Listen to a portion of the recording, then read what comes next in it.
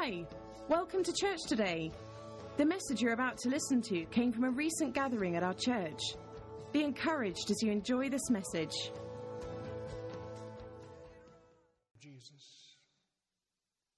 Father, I thank you for your anointings. Holy Spirit, Holy Spirit, Holy Spirit, I welcome you, I welcome you, I welcome you to flow up and down this church, up and down every row, to do something marvelous in the hearts and the lives of our people. I sense you, I feel you, I speak life, and I thank you, Father, in the name of Jesus Christ, that you quicken each and every one of us today, because you are a supernatural God, and you are living in us in all of your supernatural ability. God in us, Christ in us, the anointed one. So every single one of us, Father, hold this anointing that came from heaven. The anointing that can break any and every chain, anything. And indeed, it is true, greater is he that is in us. The greater one does live in us. Therefore, we are blessed above all peoples. And I pray, Father, that you continue to flood our hearts with that light, that truly we would allow Holy Spirit to illuminate these truths in our spirit, and that we would receive them as they are indeed truth. And Father, as you've been ministering to me even this week, we have to let the truth become our truth. Many people even can quote and share about truth, but will we make it our truth? Will we be able to say, this is my truth? That's why I live by it, because it's mine. It's my truth. So, Father, again, I yield myself as much as I understand how to. Please help me, Holy Spirit, to communicate these thoughts well. And again, oh God, would you please give us ears to hear? Keep us from distraction. Give us ears to hear. I'm asking in Jesus' name, give us ears to hear what your Spirit's saying in the mighty name of Jesus Christ. I pray this. Amen. Amen. Good morning. Last week really was a strong week because it was tangible the way the Holy Spirit was speaking. Like I said, I know when he's speaking. I know when I'm speaking, but I know when he's speaking. And we talked about ownership of the church. We talked about actually having that spirit of faith. I mean, real living faith. Because whether you or I or whatever, you don't have to do anything, but you need to understand that what you believe you do attract. It is a spiritual law. Faith attracts the blessing of God. Fear is also a spiritual force, and fear can cause attraction to the stuff that you and I do not want in our lives. But we have to come to grips with this is truth. We've made our decision. God's word is the truth. And we don't make excuses for it. God's word works when we work it. Did you hear me? So along with last week, I felt something in my spirit this week. There's no such thing as coincidence when you continue to ask God to guide you. That's one thing you've got to understand. I went up on YouTube and I happened to pull up a couple of old Kenneth Hagin videos from like 2 years after I graduated from Rhema. And he was teaching on the gifts of the Spirit. And boy, it took me right back. So I just went through Bible school a little bit for about 3 or 4 hours. Julie and I did. But there was one statement he made about just when he read this. So I want us to read right now. If we could go to 1 Corinthians, the 12th chapter, about the gifts of the Spirit. But I want to read this in the King James, because I think it's important. A couple of comments that he made, and then I'm going to go to something else.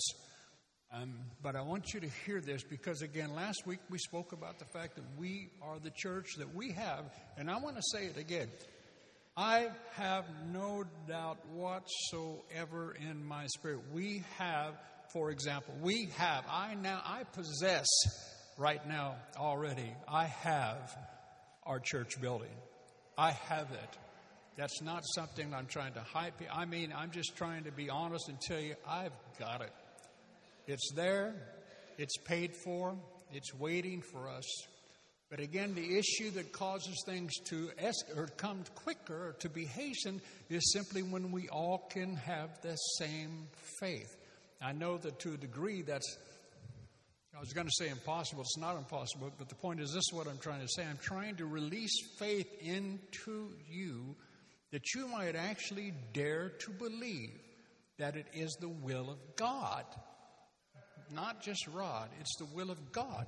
I mean, you cannot, as I said last week, you cannot search the Scriptures with an honest heart and not see where it is always God's will to bring His people into a place of habitation, i.e., in our case, a church where we can actually fulfill so much more of the commission of Jesus Christ. For example, to teach our children, to lay hands on our babies, to pray for our youth, to have them, and to do what we're called to do. You see, it's just simply a tool. And it is true that when God guides, He does provide. But the other truth is, without faith, it's impossible to please Him. So all of us, not just Rod. You see, you've got to get rid of that thing, there's that old kind of psychological device that people have lived with for generations in churches where it's all up to the pastor to kind of do the work. That's not what it is. That's not even scriptural. It's about all of us having the same heart, all of us recognizing that we're one body, that we are the body of Christ. We are the church. Remember, it has to be caught in the Spirit before it manifests in the flesh. We are the church. You and I, not just Rod, you are the body of Christ. You're all members joined together, like it actually goes on to say here in the 12th chapter. But anyhow, we have the church. But now when it comes to the other thing like this, and what it hit me, like I said this week, was about, again, the power of God in our... See, let me just read. Let me read 1 Corinthians 12, the first 12 verses from the King James. Just some classic stuff. I may go further with this over the next few weeks or whatever, but I just want to read this. Now, hear what Paul says. 1 Corinthians 12:1. Don't know, do we have it up? Because I can't see it here. I just want to make sure you have it in the King James. You got it, Dom? Or are you getting it? There it is. Okay. Now just look at it slowly. Now, concerning spiritual gifts, brethren, I would not have you ignorant. So, can you believe that? He doesn't want us to not have understanding about the many several gifts that the Holy Spirit has. Now remember, as we approach this, if you're born of God, and you are, if you're here, I'm pretty sure, if you are born from above, then God's Spirit lives in you in measure, and I believe that probably 99.9% of you have gone further than that, and you have received the baptism, the immersion into the Holy Spirit, where you are now filled, not just born of, but filled with His Spirit. You are men and women of the Spirit. We're called to be led by the Spirit. We're not any longer choosing to be led by our brain. We use our brain. I said we use our brain, but we will be led by our spirit, because our spirit is now one with God's Spirit. And I don't know if you know this or not, but God's Spirit is a little bit sharper than you. Hallelujah. I said hallelujah. Sounds so simple. But see, faith begins where the will of God is known. And this is God's truth. You have so much power in you. That's why Paul prayed in Ephesians, like he said, do you not understand? He said, please, that you might know what is the exceeding greatness. You know, that you would receive the spirit of wisdom and revelation, that you might know what is the exceeding greatness of the power that is to usward who believe, which is according to the working of God's power that He wrought when He raised Christ Jesus from the... You know, to really think on it, the same power that raised Christ Jesus from the dead is in you now. It's not going to be later. It's in there now.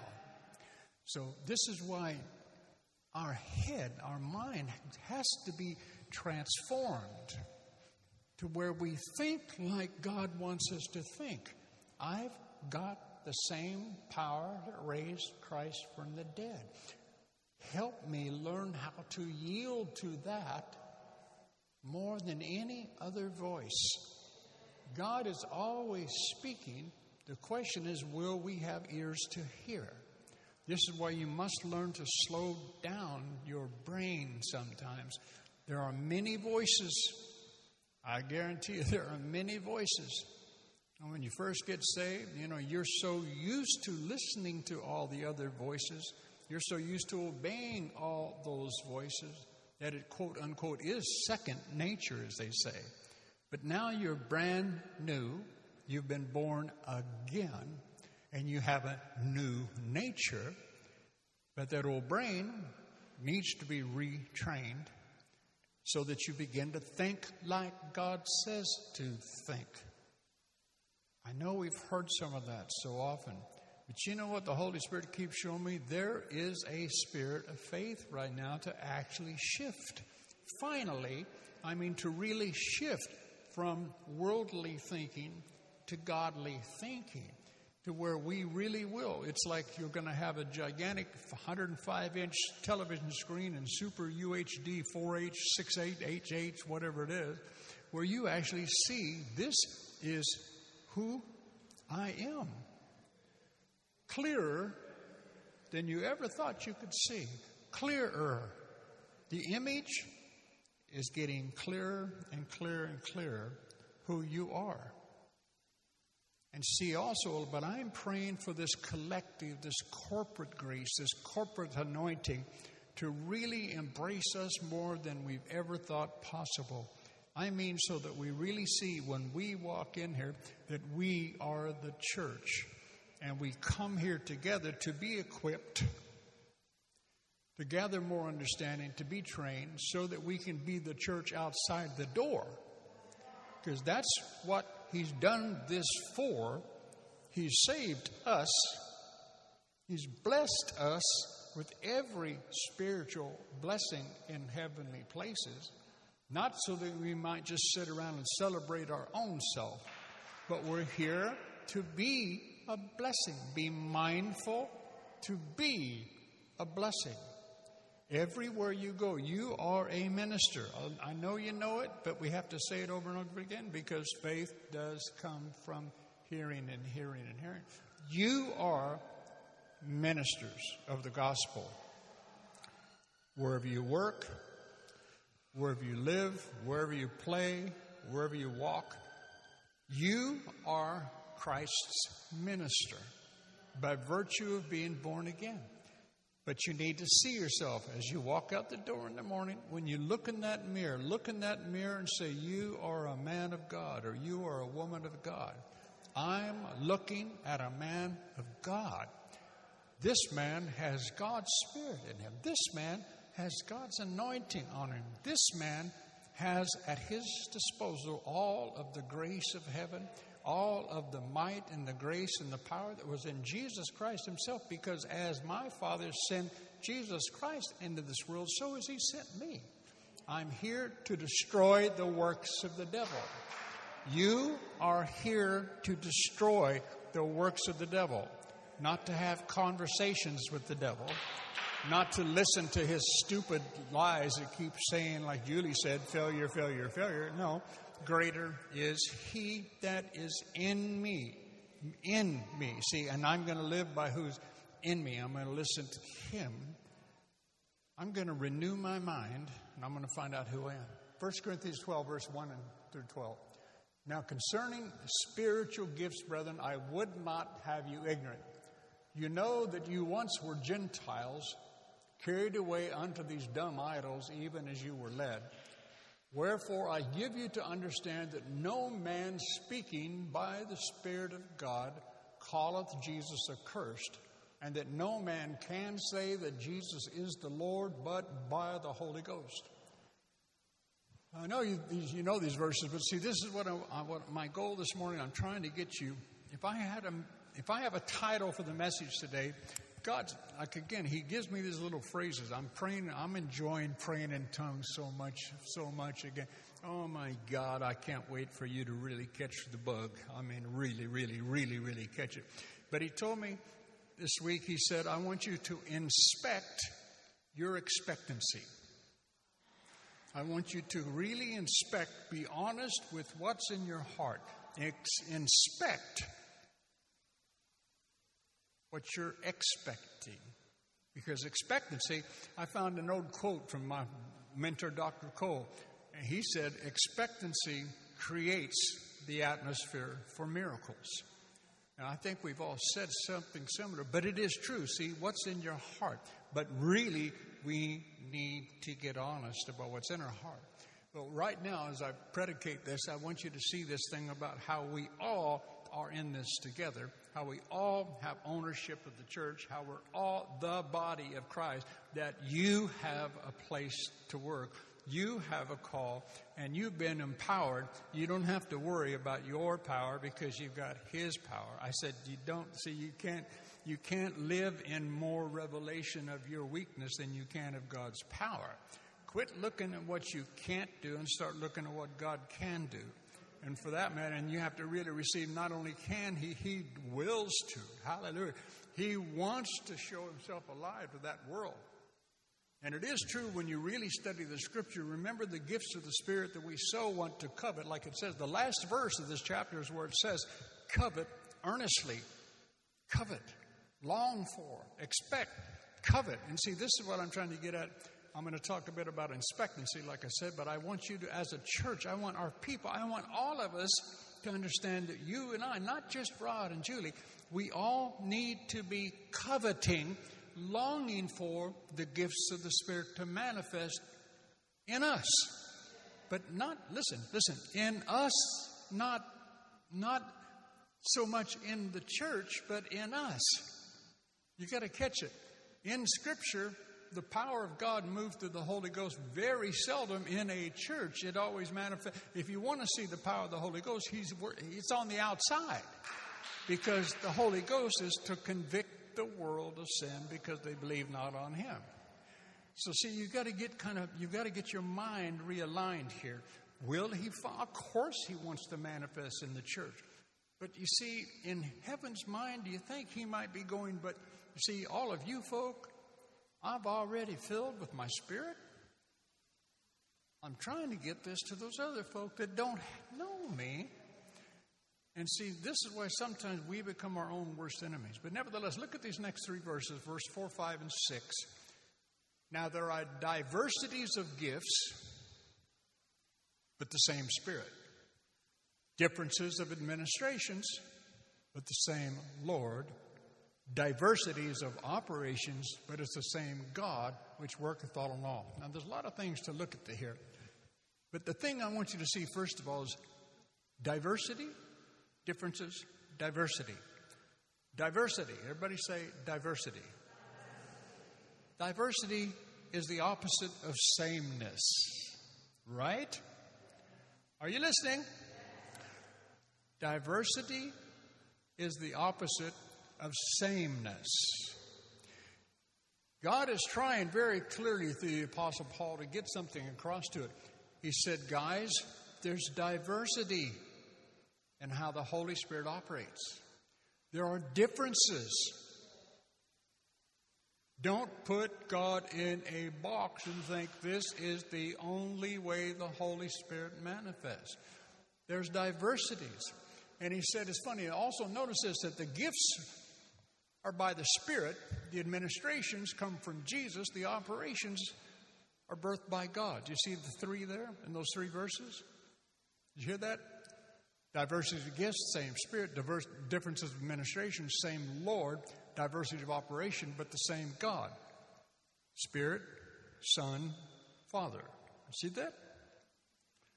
Now again, it's just simple, but you've got to begin to see. Now again, differences are diversities of gifts. Think overall what Paul's trying to say. Guys, it's the same Spirit, but get used to diversity. See, if we're honest, when we watch our favorite speaker or teacher or minister are our favorite people often, and we see how the gifts function. We tend to think, okay, this is how they function. And listen to me, to a degree, therefore, you can limit yourself because that minister isn't you. God will use you, your background, your training, and even in the world. I'm trying to say, see, be open to diversity.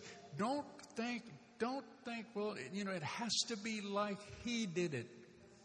It's just so simple. You've got to catch this. Diversity, diversity, diversity. There's diversity of gifts. There's differences of the gifts that he gives. Then like it says, then there's differences of administrations, but the same Jesus. In other words, listen, he said, don't worry about it. It's the same Jesus, guys. It's the same Jesus, but different people administer things, minister in different ways. But it's the same Jesus.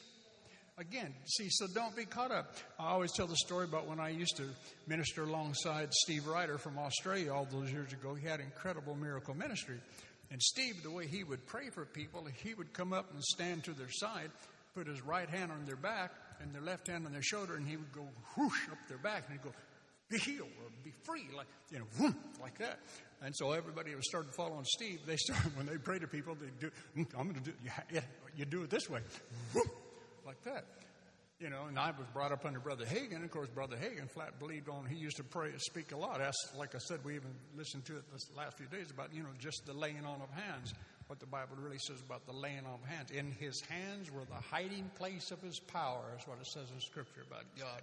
And you understand God's hand is in your hand, right? The Bible says he clothed us. Wait, Jesus said, I read this morning again, he said, wait until you are clothed. Listen, how many of you have clothes on? Hold on, hallelujah, amen. Kevin, you got them on, right? No kilts today.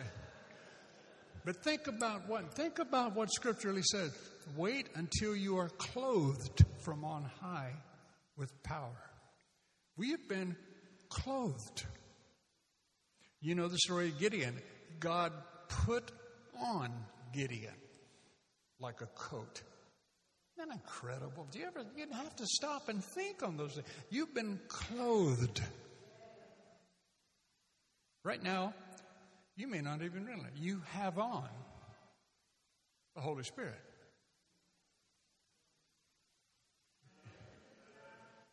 And you know what? It's like he fits every one of us. Perfect. But there's differences of how things are administered. There's differences. Now, why, again, this is so important, because I want us to catch this as a body of people. I don't want you to be limited by thinking it does just like this. You've seen Julie flow this way. You've seen somebody else, Deji, flow this way. Emmanuel, Bobby, whosoever. The only one we're called to imitate is God. See, the thing that you have to learn when you study Scripture is God does not teach methodology. He doesn't teach method. He teaches Christ, the anointing. He teaches recognition of the anointing. But you see, 1 John says each and every one of us already have the anointing. I said each and every one of us. None of us have been left exempt. Every one of you in here have God's anointing. That stuff which breaks yokes and chains off of people's lives. But see, the mind needs to, I'm telling you, it sounds so silly. You get in front of that mirror, you point your finger at yourself, and you hear me? You carry the anointing of heaven. You carry every ounce of power that it takes to set people free from sin, from demons, and from sickness and disease. Anything. You do. You do. You point your finger at yourself in the mirror because you've got to learn who you are. That's who I am. When I walk into a room, solutions walk into a room. It is the truth. Now, I didn't say everybody's going to receive it, but that's a whole other aspect But see, I'm not going to get into fear. I don't live from what the devil does. I live from what God has done and is doing. I don't live from whether or not somebody else will receive it. That's not my responsibility. My responsibility is to carry it, to reflect it, to release it. That's my job. That's your job. I said that's your job. But see, all of us in the body of Christ, I want desperately, of course, I want to see the manifestation of miracles and right here in our midst in the moment, boom, bada, boom, bada, boom, bada, boom. But the thing is, that's funny is he wants to see it more than I do.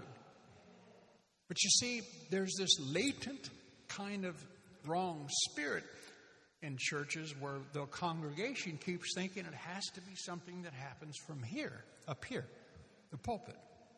And see, that's wrong.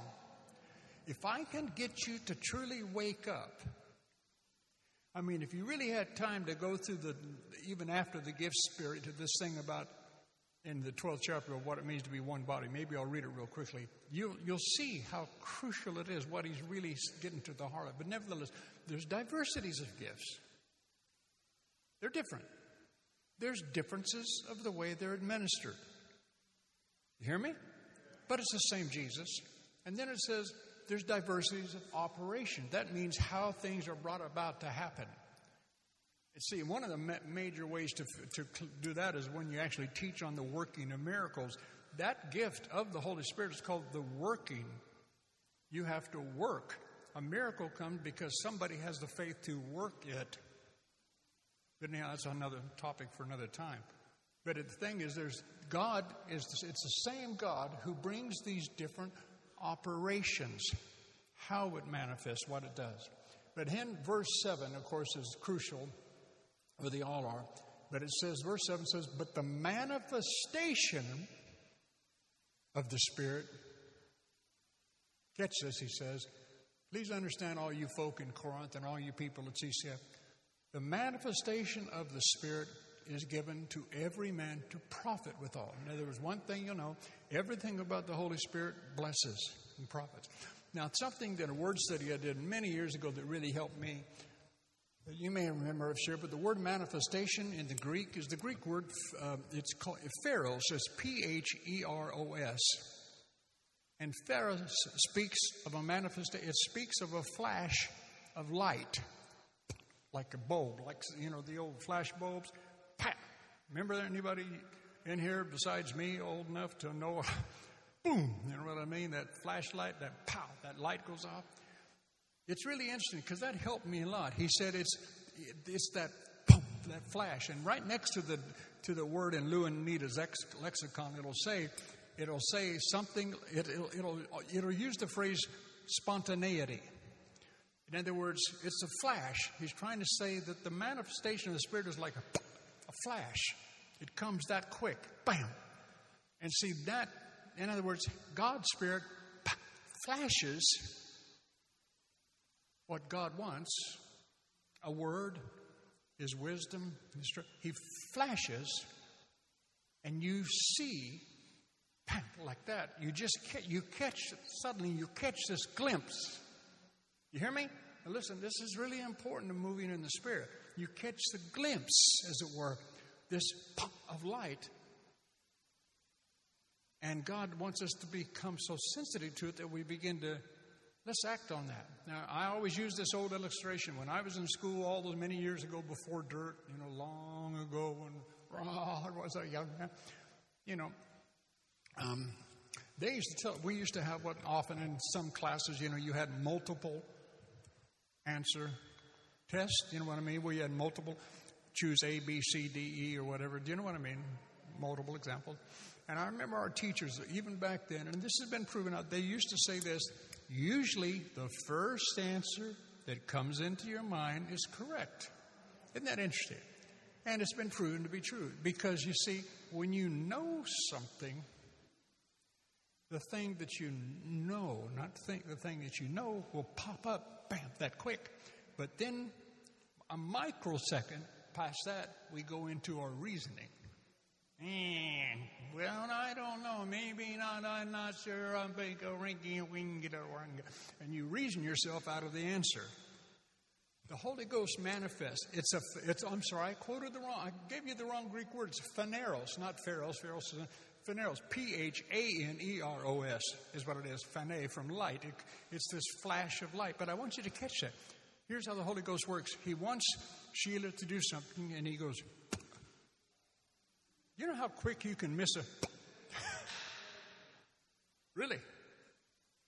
But see, this is why you and I get to be trained. I want every one of you trained that when you're in here, when that flash, because you see, he will do this in every one of you because he's in you. This is what he does. You have no idea how often you've had a word of knowledge. You have no idea how many times you've actually already had the Holy Spirit manifesting. Because he always does. God's always speaking. But see, because our brain thinks that way, we have, like I keep saying, the anointing of my life is to bring biblical education towards intimacy with Jesus Christ and his ways. And I know how long it's taken to me, and I'm far from having arrived, to say the least. But see, I'm trying to say this morning corporately, I want you to catch this. He's in you, and he's flashing lights in you about things, people, places, and things all the time. But the manifestation, the phaneros, the spontaneous flashing forth of the Spirit is given to all of us to profit. For to one is given by the Spirit the word of wisdom, to another the word of knowledge. Let me share that real quick too. Now, if one of the gifts of the Spirit are supernatural, they're all supernatural. I said if one of them is supernatural, they're all supernatural. A lot of the world, especially like in the old days, the Baptist churches used to, they would kind of water this down and say, they'd say, to one is given wisdom and to another is given knowledge, and that, in other words, intellectuality. They would say, that man has the gift of wisdom. They were just saying he was very educated, very sharp, very quick. That has nothing to do with it. You can be trained, you can have the wherewithal to study and to retain, but that has nothing to do with a supernatural flashing forth. I said it has nothing to do with that. And see, this is why it says a word. A word, when you look that up, a word is a fragment of a sentence. Brother Hagin taught us that all those years ago from the Greek. A word of knowledge. You don't get the whole sentence. You don't get the whole paragraph. So you have to learn how to catch a word. God will give you a word about somebody. Pain. Regret. He'll give you a word, a fragment, a word. You'll look at somebody. I've done it so many times. I looked at somebody and just suddenly I'd see, or I just like I could see one word, depression. Or, victory. I could see it. It was a word. Sometimes it was a word just to bring me understanding of how to deal with the person. Sometimes, indeed, it was a word that God wanted to be delivered. But the point I want you to see is, you all have this Spirit. You have no idea how often God's given you a word. But see, a lot of us shoot ourselves in the foot because we want a sentence, a paragraph. We want the whole article. But see, God demands faith. If you're faithful to the word, you'll get a paragraph. You hear what I just said? But see, I'm trying to release faith in you to catch that, to begin to recognize this. Words of knowledge always have to do with the past or the present. And there's all these things we went through and Rhema, we went through all. And I may, like I said, do that some here. I don't want to really turn Sundays into a Bible school, but part of me is I'm a Bible school guy, and part of me kind of, but to show you all the examples of words of knowledge, like Elisha when Gehazi went out and followed Naaman, what I said, and Gehazi had a lot of greed on it, and he went out there, remember, and he said, I'm going to go to Naaman and say, hey, there's 2 young prophets that have come, and I know that you offered my master gold and silver and changes of raiment and what have you like that. I knew that, and he said, no, I wouldn't accept any. But he said, a couple of guys have come into town, and so my master sent me out to you and said, would you mind giving some silver and some gold and some changes of raiment to it? And of course, Naaman was so excited about being healed of leprosy, he said, well, here, take double. So he took it back. So Gehazi thinks he's pretty sharp. He comes back, hides it in the tent. Then he comes up in front of Elisha smiling. And Elisha says, where have you been? Nowhere. And Elisha said, did not my spirit go with you when you followed after Naaman? That's the word of knowledge. See, Elisha's sitting back there, and all of a sudden the Spirit tells him, your servant's gone after Naaman to do this. Supernatural. I remember when I was in Teen Challenge, I could tell you stories about how God showed us people that were my teacher, our guy that was there, head of the chapel where I was first taught things of God, was a guy named Eddie Duncan. You've heard me refer to him, incredible Bible teacher. Eddie had words of knowledge that used to freak us out. I mean, like just when we'd have chapel every morning. First thing we had was chapel. Then we had Bible study. Then we had faith class. We had 3.5 hours every morning, Monday through Friday. And I always remember this one guy. The guy's name was Rodney Arbiso. I don't know why I remember the name. But he just walked in, and Eddie looked at it for a minute. We all sat down. You kind of know each other. But then, they have some kind of worship and whatever. But he'd say, Rodney, he said, I think we need to go into your bunk area, don't we? We need to go into your bedroom, don't we? And Rodney looked like this, and he said, the Lord just showed me something in my spirit. He said, actually, and he had us all go.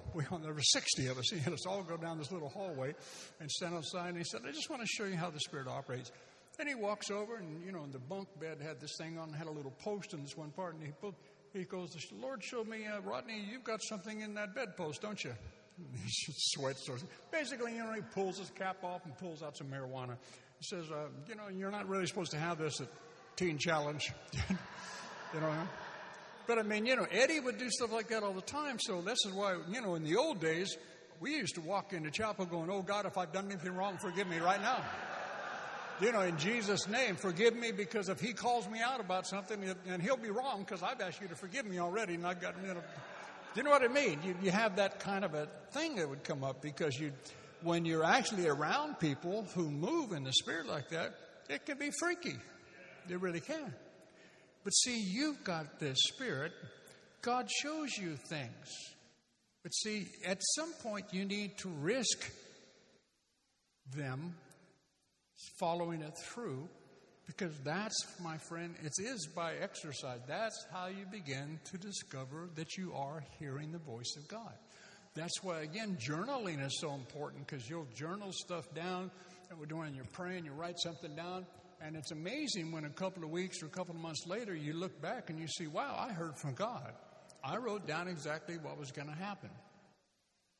So word of knowledge, I can't, like I said, I got to get to what I'm trying to really get at this morning. Word of knowledge is always past and present. Word of wisdom always speaks to the future, to the plans and the purposes of God that are in the future.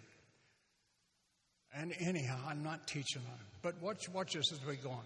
For to one is given by the Spirit the word of wisdom, to another the word of knowledge by the same Spirit, to another faith by the same. But this is special faith. This is a gift of faith. This isn't Romans 12:3. This is the kind of faith that, like when we were back at Rhema, no, it wasn't Rhema. No, it wasn't Rhema. It wasn't Rhema when I was at Rhema. But it was during one of the camp meetings. Long story short, this little boy, 8 years old, out by, a lot of farm around Broken Arrow, Oklahoma is where Rhema was. It's 15 miles outside of Tulsa. And so we're all there, and there's farms everywhere around about. And there's one of the guys that was one of the students, you weren't all young. This one guy was a farmer. I think he was 48, 50 years old. Had a young son that was 8 years old. He was out plowing one day. Long story short, he got out to do something. He hit a stone, hit a big rock in the field. Tractor went over, fell on top of him. And he's underneath this thing being crushed. This big old John Deere tractor. I mean, a big one, the double wheels in the back, double wheels in the front. His 8-year-old son, because his other son, his older son, who's 16, is over there, and also one of the farmhands on another tractor that's pulling a wagon. And the testimony they gave at Rhema was incredible. They came up and they all testified to it. The 8-year-old boy sees what happens, runs out to his dad's by the tractor, lifts the tractor off of his dad, lifts this big quad-wheeled, it's like 1.5 tons, whatever his tractor, just flat out gets up, lifts it, pushes it off his dad. And they're all going, See, it was a gift of faith when you act before you think. But and there's so many stories. That's where you read some of our great church generals that have gone in the past, when you read all these stories about how things happen like this. Anyhow, to another, faith by the same Spirit. To another, the gifts of healing. And in the Greek, it says gifts of healings, plural. Again, we had to study all this stuff, like William Branham and Hagin and Jack Coe and all these guys. Some people had they had a gift of healing in a particular area. Like with Brother Hagin, there was not nary a bump or something on your body as whatever. I mean, every single person he'd pray for that had some like outside tumor, outside thing, almost every one of them got healed. Other people had a gift of healing in the area of like broken bones. I always remember one of the John G. Lake, I forget the guy's name, but one of John G. Lake's associates had a gift in the area of deafness. I can't remember the name. I'd have to look it up. All you can do is trust me. This guy went into a deaf hospital and emptied it. He emptied it. Now, why doesn't God ask us to do that all the time? I don't know. But I do know this guy had an incredible gift of healing in the particular area of deafness. But see, Julie may have a gift in this area. Sheila may have a gift of healing in this area. John may have a gift of healing in another area. Astrid may have one in another area. Bobby in another one. Deborah. George. So I just love messing with Joe. But I'm trying to say, Emmanuel, whatever, John back there, all of you. See, you may have a particular gift of healing in a particular area. But this is why you don't stop praying. Just because if you don't get a healing right now, but you heard me last week, right? Share that testimony, that kid 16 years old in Rome praying for that young boy in the wheelchair 10 to 15 times, praying the same thing, unafraid whatsoever before before anything began to manifest. See, you don't stop just because you don't see something happen. But I'm trying to tell you here, every one of you, actually, the Holy Spirit's in you. I said the Holy Spirit is in you. See, you say you believe that, but see, you need to add to your belief the faith of what's in you to do that. Do you think He doesn't want to heal? Do you think He doesn't want to bless? Do you think He doesn't want to show you things to come? But see, I'm trying to get all of you to come into church on a Sunday and say, hallelujah, here we are. Everybody in here has a gift. I don't have to worry if I don't have that one, because probably they do, or that somebody in here has it. Because see, listen, this is what you got to hear. We, CCF, are one body. We're one of the one bodies that are in this town. Well, you know what? In this body, there are arms, there are hands, there are noses, there are eyes, there are ears, there are ankles, there are feet, there are knees. Do you hear me? There's no one body without them. Every one of you. So you see, one of you you'll see. You're gifted to see. Some of you are gifted to hear. Some of you are gifted to walk. Some of you are gifted your fingers. You have the ability. You have the gift to be able to kind of put things together, work things together, orchestrate stuff. But together, we all have the capacity of God. But see, I need you to see that. I need you to receive that. I need you to realize we are a body. Not only are we the body, but I want you to catch it individually. See, it's funny, individual, corporate. I want you to individually catch that you're corporate, corporately and receive that you're individual. Don't sweat. I don't know which part of the body you are. Now, I think Jeff back there might be the heel. I'm not sure. Only kidding, Jeff. Only kidding. Sorry, I was trying to make a joke then and it didn't work, so forgive me. I'll just keep moving. To another, faith by the same Spirit. To another, the gifts of healings by the same Spirit. To another, like I said, the working of miracles. To another, prophecy. To another, discerning of spirits. To another, diverse kinds of tongues. To another, interpretation of tongues. But of course, verse 11 is incredibly powerful. But all these worketh that one and the self-same Spirit This is the part that we really have to come to grips with. Dividing to every man severally as he wills. I said it's as he wills.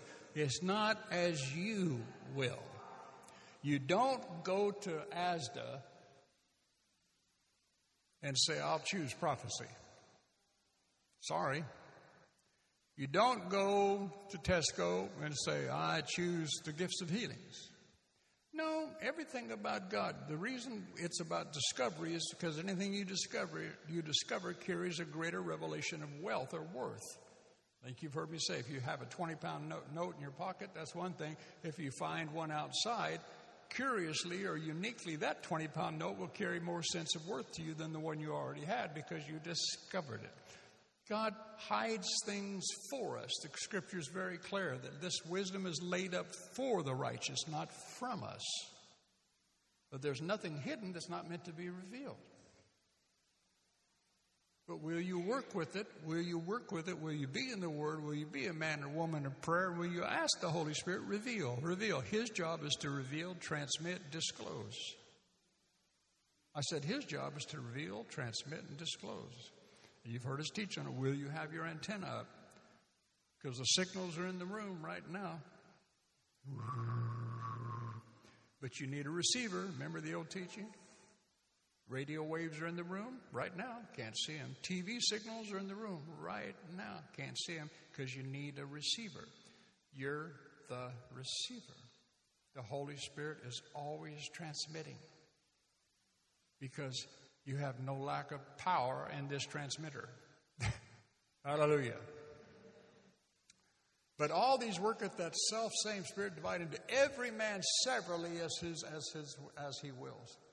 And to a degree, I'd like to go on, but I don't want. But verse 12 says, "For as the body is one and hath many members, and all the members of that one body being many are one body, so also is Christ." But again, you go on through there and you read, like he says, "Can the hand say because he's not a foot that he's not part of the body?" All of that. Read it for yourself again, because again, this is what I want you to see. All of you are members of this body. Hands, arms, legs, feet, eyes, nose, something. But the body works together when all the parts of the body recognize that we're one body. This is why it says, when one of you hurts, I hurt. When one of you is honored, I'm honored, because we're one person. See, do you hear me? When Rod's big toe hurts, somehow or another, Rod's left elbow understands. You hear me? Well, see, this is why, like I said, you got to catch this. We are one body. CCF is one person. It's comprised of many different members. The members, different parts, different aspects, but we're the one body. Don't you see why I need my ears to be working. I need my feet to be walking. I need my fingers to know what they're supposed to do. I need my eyes to be doing what they're supposed to do. Well, see, you're my eyes, my ears, my feet, my fingers. That's how God sees you right now. Don't think less of yourself. It goes on to talk about the ignoble parts. So there's some parts that we give greater honor to. There's some parts that we give lesser honor to because of how they are situated in the body. But God gives, for that matter, God's word. I share this all the time about volunteers. It literally says God gives more honor to the unseen parts. Remember, not only are some people hands and stuff outside, but some people are the liver and the kidney. Now, Rod Anderson knows a little bit about the importance of a liver. And if Mike Brown was here, he'd tell you a little bit about the importance of a kidney. Well, some of you are the conduit of what allows health to flow on the inside of the body. See, there are people that are hidden in here, but they're not hidden from God. There are people in here, if I dare, I don't want to embarrass Abby, but like Abby and my wife for that matter, but like we were talking in prayer this morning, she was mentioning the other day how she said, I'm not really an intercessor. I love to pray, but I'm not. She said, I'm just a person that when I see hurt in the body anywhere, I see a need, I want to try to fix it. And I said, yeah, because you're truly a mother in Israel. That's what mothers do. That's Julie's heart too. She carries our heart. I just want to fix it. But see, that's like something on the inside. That's not as it were, but does it work on the outside? Absolutely. But I'm just trying to get you to catch it. See, some of you might be, this part, that part. And some of the littlest things, like just read, like I had to go to the liver doctors on Thursday.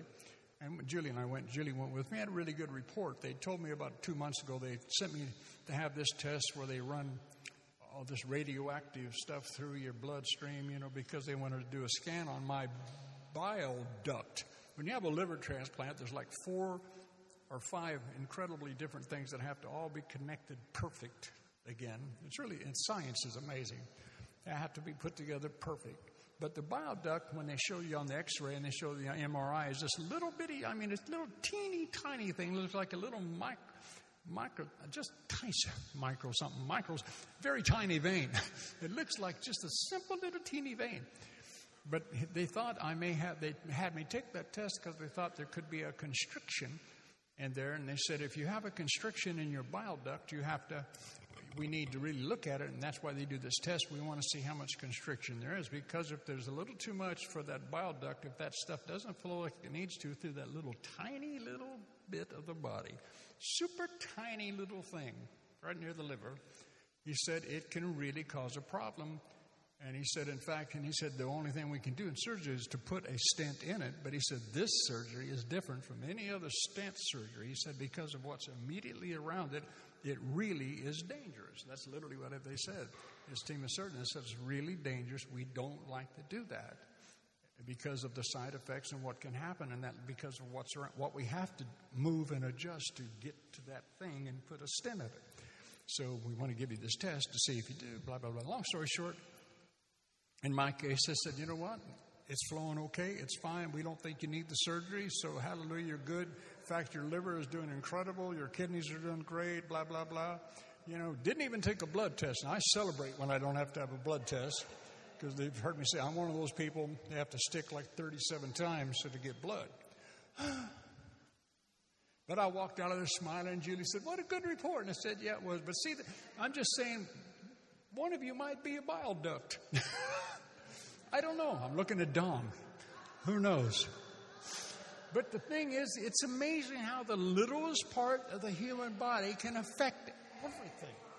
You see, this is what I'm trying to get you to catch. Don't think you're unimportant if you're, quote unquote, small in your own eyes.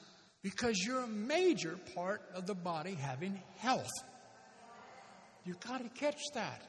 But see, I want you all to own that. There's no one God has ever made without significance. You've got to catch that. You have a part. There's not one thing in the human body that's not meant to be there because God Almighty made it that way and He knew what He was doing. Can you accept that? Well, see, there's not one. Every single one of you, you're here because you're in a body, because God has a use for you. Don't think you're just here to sit on your butt. Sorry, but that's not what it's about. You have a ministry. You have the Holy Spirit. You're a member of this body. I want everybody to walk in thinking, I am an important member. See, without it, pride. But just know, I am not just a person walking into a church building. I'm a part of this body. Like that's why I said so strongly. The Holy Ghost really was ministering last week. If you didn't hear it, I hope the podcasts are working by now. But I'm telling you, you need to listen to that because God's Spirit was really strong about this thing about being in faith. If you're a member of this church, to own it and understand that you've got a responsibility before God. Let me tell you, you need to have a home church, to say the least. Anyhow. Well, okay, that was all my introduction. Now I got to really jam. I said I wanted to, if I called this anything, I would call it inspect your expectancy.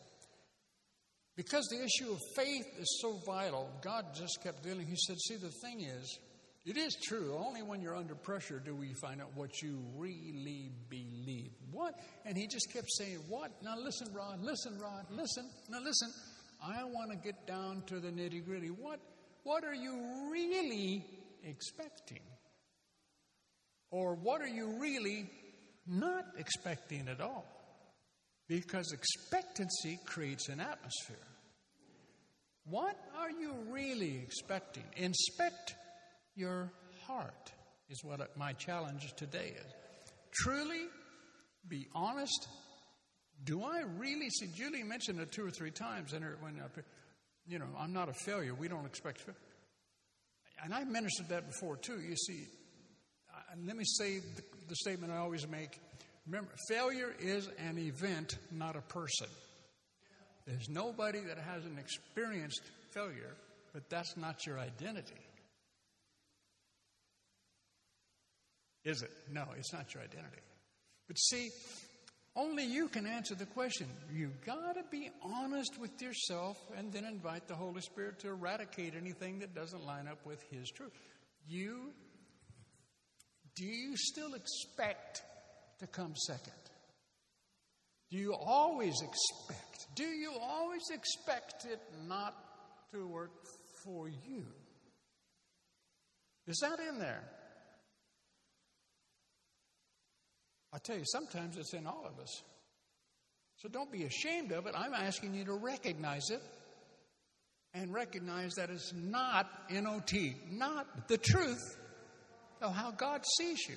God's never ordained failure for any of His children. It's not in His DNA. It's not part of His anointing.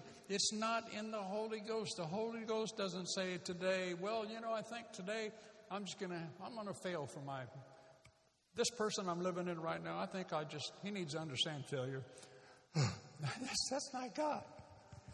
God's delight is in showing Himself strong in your behalf. But inspect your expectancy. Now, all through Scripture, I want to read a bunch of them real quick here because of time. Psalm 27:14. These are all from the Amplified. I don't know if you can do this quick, John, or not. But Psalm 27:14. Wait and hope for and expect the Lord. See, again, you can just read these as simple scriptures, but you ought to see how many times expect is in the Scripture or longing. What do every one of you here sometimes has a longing for. Well, that can be distorted to a degree. But nevertheless, see, I'm longing. I have it by faith, but I am honestly longing for the manifestation of our building. And I'm selfishly going to say, to a degree, a lot of it because of our musicians. I just can't wait to have a state-of-the-art studio to let some of them thrive without having to freaking out about all the cost. You know what I mean? To me, that would be an incredible gift to give people. But see, like I said, some of you have these great gifts of, your own ability to teach and to minister. Julie longs to have another prayer class where she can really give herself to all the stuff she studied for so many years. Like I said, she's got files about prayer, about flipping every part of the human body. It used to drive me nuts. We'd the old file cabinets, thank God for computers nowadays. We'd have 4 or 5 long, big, tall, 4-drawer file cabinets, all Julie's. You pull them out, and here's all these little things: feet, arms, teeth, elbow. And I'd go, what the heck? It's just because she'd studied all this stuff out and had scriptures for every area of the body, freaked me out. Well, anyhow. But to have a place where we have all that, to really have a place whatever, some of the giftings that you have, to have the Bible studies we really need, to have the prayer groups we really need, to really, where we say, bless God, we're going to be a people on our knees before God in the Spirit, because it is still about prayer. A prayerless church is a powerless church. That's the way it is. And this is why I want all of you to own that too. It's not just about Rod's prayer life. Rod's prayer life, with all humility, is pretty good, but it's going to get even better. But Julie's prayer life is great too. And some of yours are. But I'm saying, the more, the better. If we all own this church, can you imagine every single person in the church during the week, just maybe 3 or 4 times a week, taking 5 minutes out of every day, just 5 minutes to pray for every marriage in the church, pray for every child that's in school, cover them with the blessing of God, prophesy grace over each and every one of them, grace, grace, grace to this life, grace to these people that are going through this hard time right now. That's what the body's all about. That's what we're really supposed to be about. We are a family. Amen? Oh, hurry up, Rod. Wait and hope for and expect the Lord. Be brave and of good courage. Let your heart be stout and enduring. Yes, wait for, hope for, expect the Lord.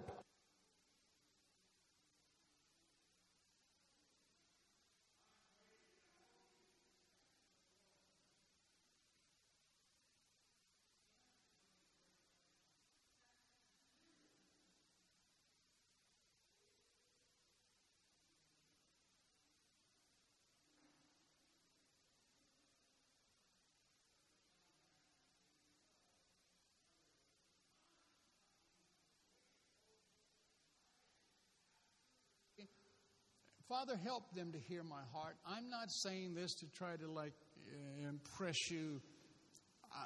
I wake up every morning, man, stronger than ever in my life with this expectant. I do. I'm expect today could be the day. I mean, literally, today could be the day.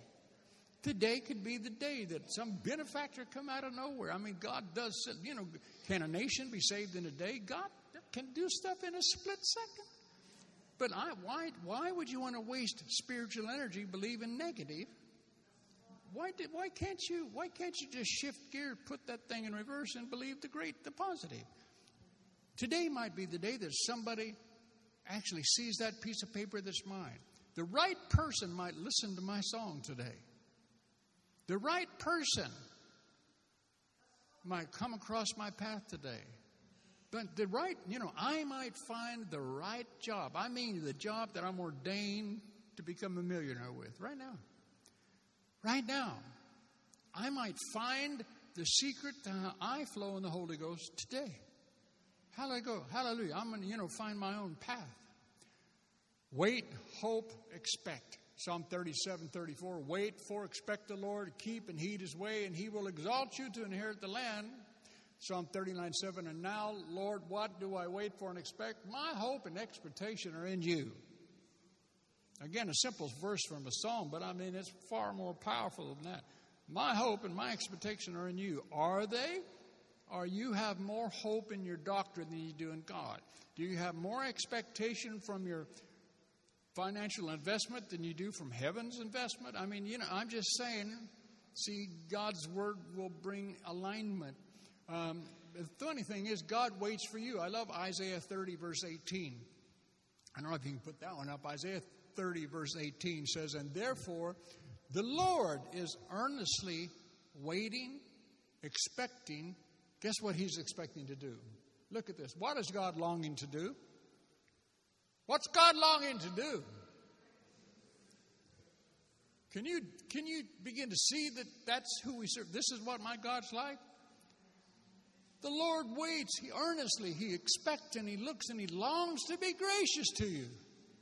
What a promise.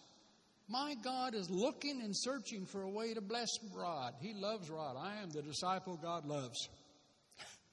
Hallelujah. He's looking for a way, right? He longs to be gracious to you. That he may have mercy on you, that he can show his loving kindness to you, for the Lord is a God of justice. Blessed and happy and fortunate and be envied are all those who do what? Who earnestly wait for him, who expect, I love this in the Amplified, who expect and who expect and look and long for him, for his victory. Are you expecting his victory? His favor. I expect his favor. I expect his love. I expect his peace. I expect his joy. And above all, I expect his matchless, unbroken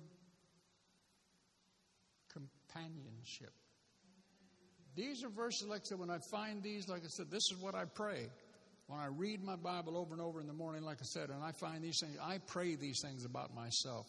I confess them. That's what it comes.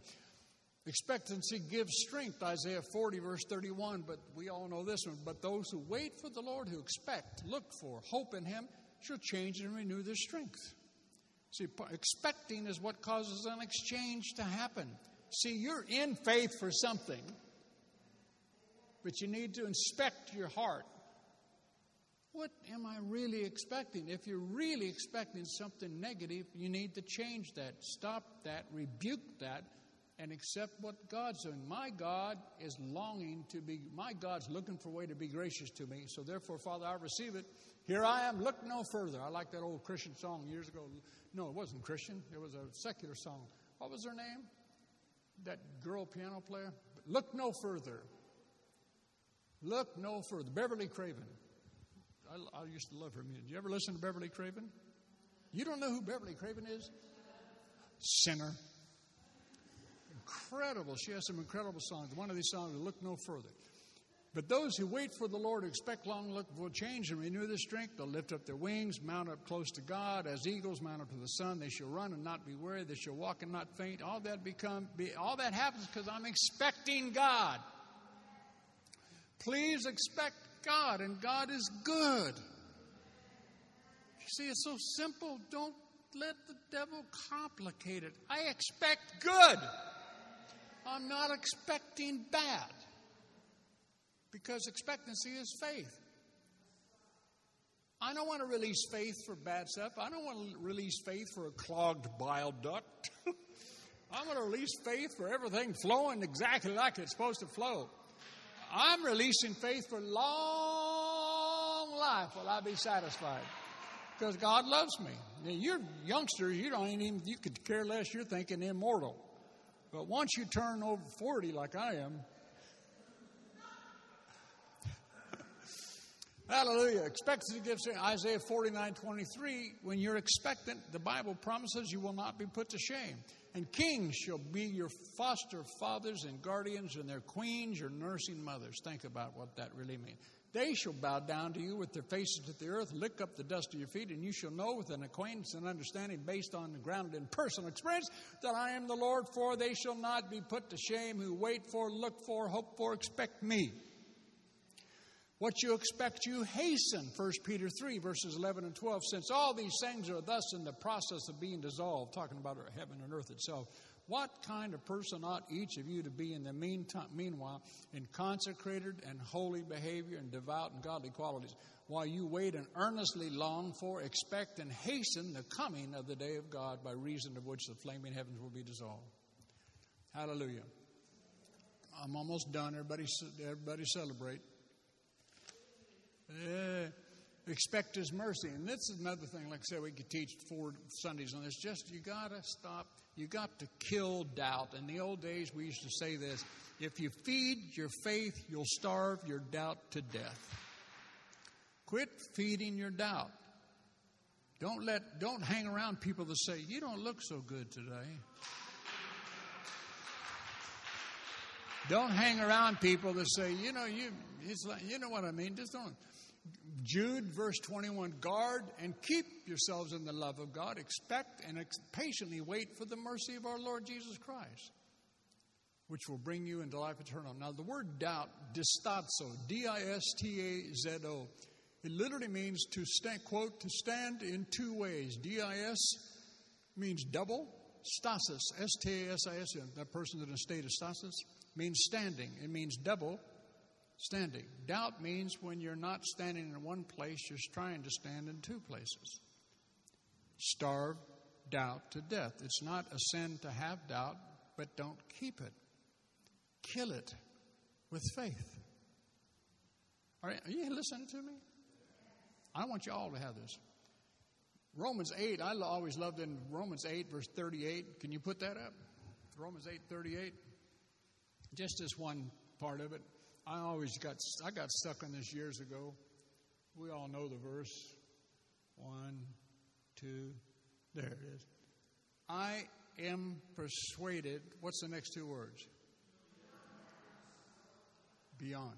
I got stuck one day, and he said, listen, Rod, I don't want you to stop down. I want you to get so far beyond doubt. I want you to get so far out there past doubt that you're such a long ways from doubt that you'd have to have supernatural binoculars to even see it. See, I mean, there's a shift. I'm enjoying so much the shift that's happened to me again. Like I said, I'm telling you, pray in tongues, man. Boy, I'm telling you, charging. I keep saying, I wanted to keep saying it until you get it. I keep charging that battery up. I tell you, my phone is set to charge. Like I said last week, you all have a phone. You freak out when you lose your cord. You make sure that phone's charged every night or every day or sometime. I need to charge it. You got to have the same attitude towards your spirit. Charge your spirit. Building up yourself on your most holy faith. Praying in the Holy Ghost. You keep charging and charging and charging and charging and charging and charging. I'm enjoying it, man. I'm telling you, I am honestly God inside minded 98% of the time right now. I'm thinking about God. I'm watching NCIS on TV thinking about God. Judy doesn't like that because she's grown very weary of NCIS. But I'm just honest to God, be telling you the truth. But it's all because, man, I just have found I've got myself in that flow, and I love it. So I just said this, let God's word be final authority to persuade you to trust him. Now, I've got one more thing. I've got a PowerPoint here.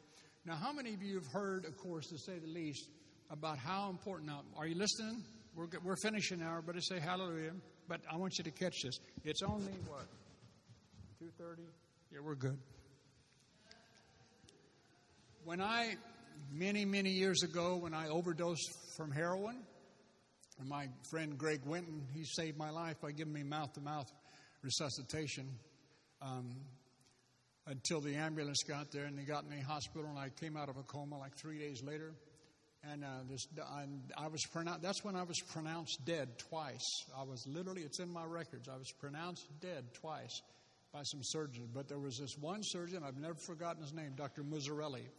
The dude simply would not give up on me. And I don't know if you know this, I didn't die. I'm alive.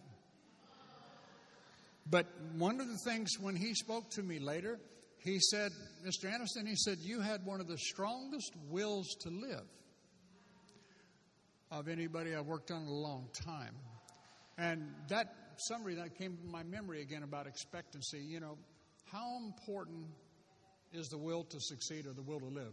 So I just went up and I was looking at a couple of things, and I read part of an article from these surgeons from this medical staff. So anyhow, go ahead and put this up. I'm just going to read this, but many physicians, now I know you may have heard it, but it's amazing. I want you to see the parallel. Many physicians have seen how two patients of similar ages and with the same diagnosis, degree of illness, and treatment program experience vastly different results. One of the few apparent differences is that one patient is pessimistic, the other optimistic.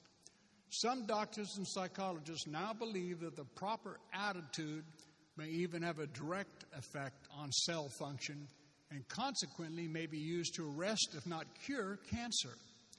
This new field of scientific study called psychoneuroimmunology focuses on the effect that mental and emotional activity have on physical well-being, indicating that patients can play a much larger role in their recovery. One patient with high-risk cancer had a mastectomy at age 29. At 31, she had advanced stage 4 cancer with widespread massive liver and bone involvement and subsequently extensive lung metastases. She also had an amazing strong will to live. Quote, she said, I would get out of bed every morning as if nothing was wrong. She once said, I may have known I was going to have to face things that could feel sick during the day, but I never got out of bed that way. There was a lot I was fighting for. I had a 3-year-old child, a wonderful life, and a magical love affair with my husband. 30 years later, she's still alive, still on chemotherapy, but still living an active life. Unfortunately, and quite understandably, many patients react to the diagnosis of cancer in the same way that people in primitive cultures react to the imposition of a curse or a spell as a sentence to a ghastly death. This is why I thought this, I read a lot of stuff, but this caught me.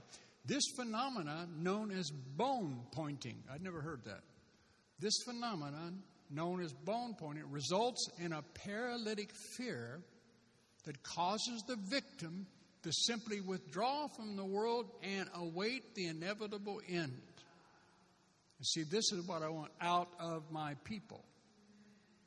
Inspect your expectancy. Let me keep reading. This phenomenon known as bone pointing results in a paralytic fear that causes the victim to simply withdraw from the world and await the inevitable end. See, it's going to happen. Oh, I know I'm going to lose. I'm going to fail. I'll lose my job. In modern medical practice, a similar phenomenon may occur when, out of ignorance or superstition, a patient believes the diagnosis of cancer to be a death sentence. Again, it's true, the big C. They call it the big C. The moment some people hear that, they already plan to lose. Julie and I have dealt with people that we've known over the years many times who simply did not, they just felt, that's it. A doctor said this, that's it. A doctor said it, so that's it. How about Dr. Jesus? Seriously. But see, think about this in every area of your life. See, what you're believing is affecting everything about your life and your future. Don't just take my word for it. Take God's word. But understand, even medical, there are so many articles on this, you got to just Google will to live. But anyhow, in modern medical practice, a similar phenomenon may occur when, out of ignorance or superstition, a patient believes the diagnosis of cancer to be a death sentence. However, the phenomena of self-willed death is only effective if the person believes in the power of the curse. Now, you got to see the implication to that statement. I said, do you see the implication to that statement? What if I can get you to believe in the power of the blessing? What if God can get you to believe in the inevitable end of following Him? Eternal life and blessing on the earth. Hallelujah. It's inevitable if you follow Christ. Why can we have faith for the negative and not have faith for the good stuff? You hear what I'm saying? Seriously, does anybody hear me? In the final little paragraph, the best thing a patient can do to strengthen the will to live is to get involved as an active participant in combating his or her disease. I want you to get actively involved in faith in what God has for this church and for you. We have a building. We have the Holy Spirit. Every one of you have the gifts of the Spirit within you. I need us all to covet the gifts together. It's not just my responsibility. I want you going home and you during the week, Father, thank you for the gifts of the Spirit manifesting in the church. But thank you for them because, again, God didn't speak this. And when Paul spoke in Corinthians, he wasn't speaking to an individual. He was speaking to the church at Corinth. Don't you know that you're the body? Don't you know that the Holy Spirit's in you?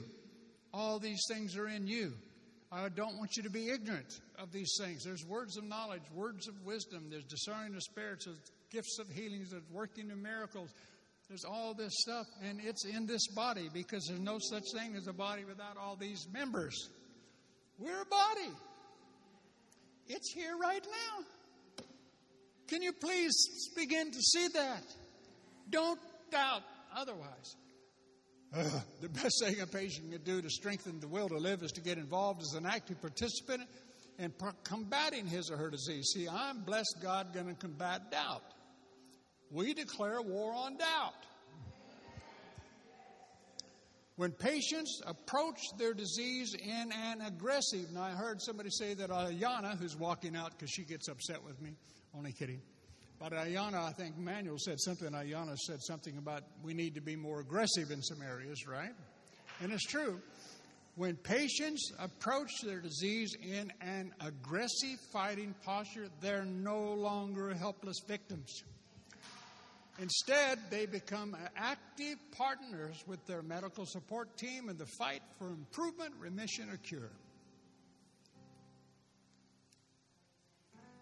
That's natural science speaking about the spiritual truth that God has revealed to us, His children, in this book called the Bible, that we're all called to read, that we're all called to do our best to release faith in. I want you to rise up in faith and recognize who you are, but recognize who we are. I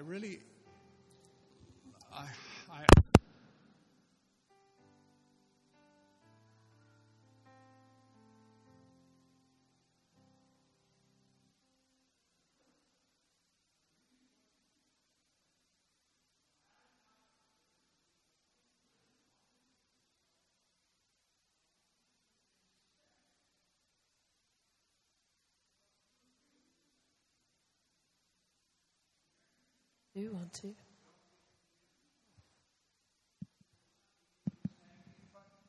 Understand it's not God's will. Oh, that was amazingly sharp how he did. No, but it's not God's will. Like I said in the beginning, you see, if you go to God's Word, you'll get God's truth. But listen, you know what? You can live your whole life allowing it to be God's truth and never your truth.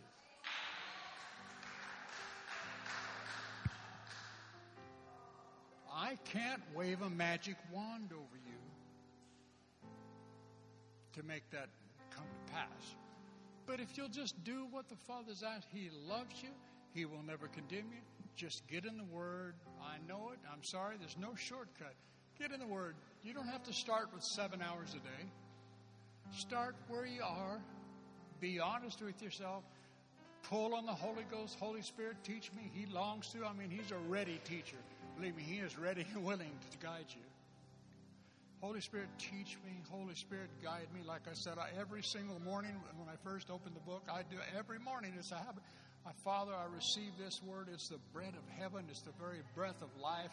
And I just do the same with my hand because it's just become real to me. I imbibe it.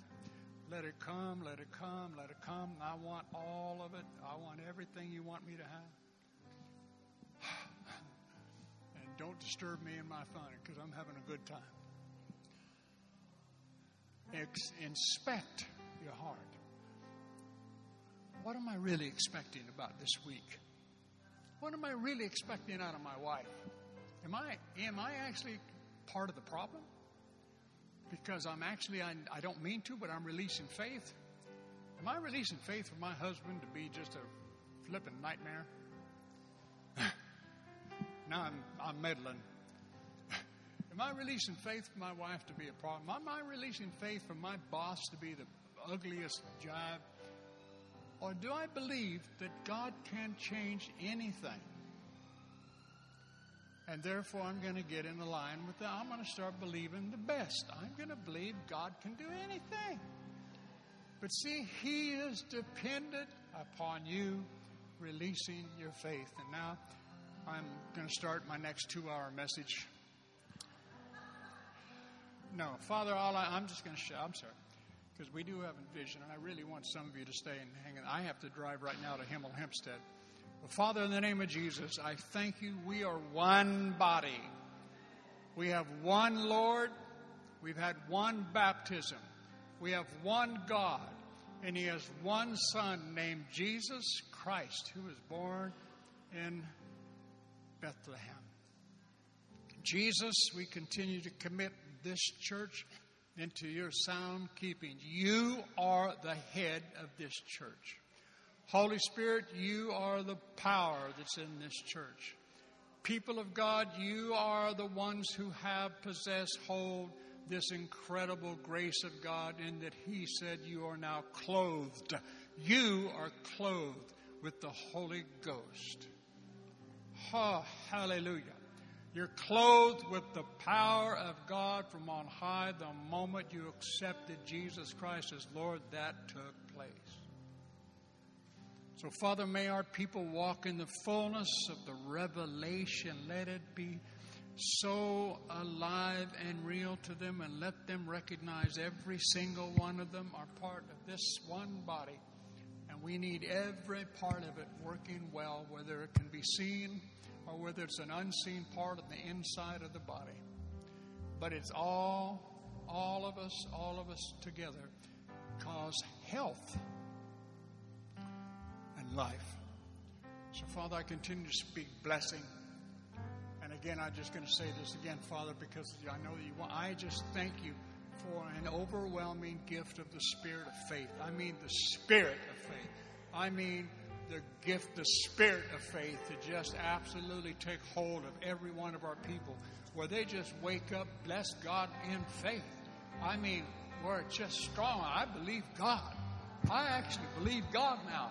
It's not going to be that way. It's going to be this way, because I serve a good God. And I thank you, Father, that every one of our people, at least that's where I'm releasing my faith, that every single member of this church is going to have a living, vibrant, we're going to wake up with faith. Bless God. I know God. My God loves me, and I love him. And I pray that in the holy and the mighty name of Jesus Christ. Amen. We believe you've really enjoyed this message. For further information, visit www.commonwealthchurch.org and feel free to join us on any Sunday.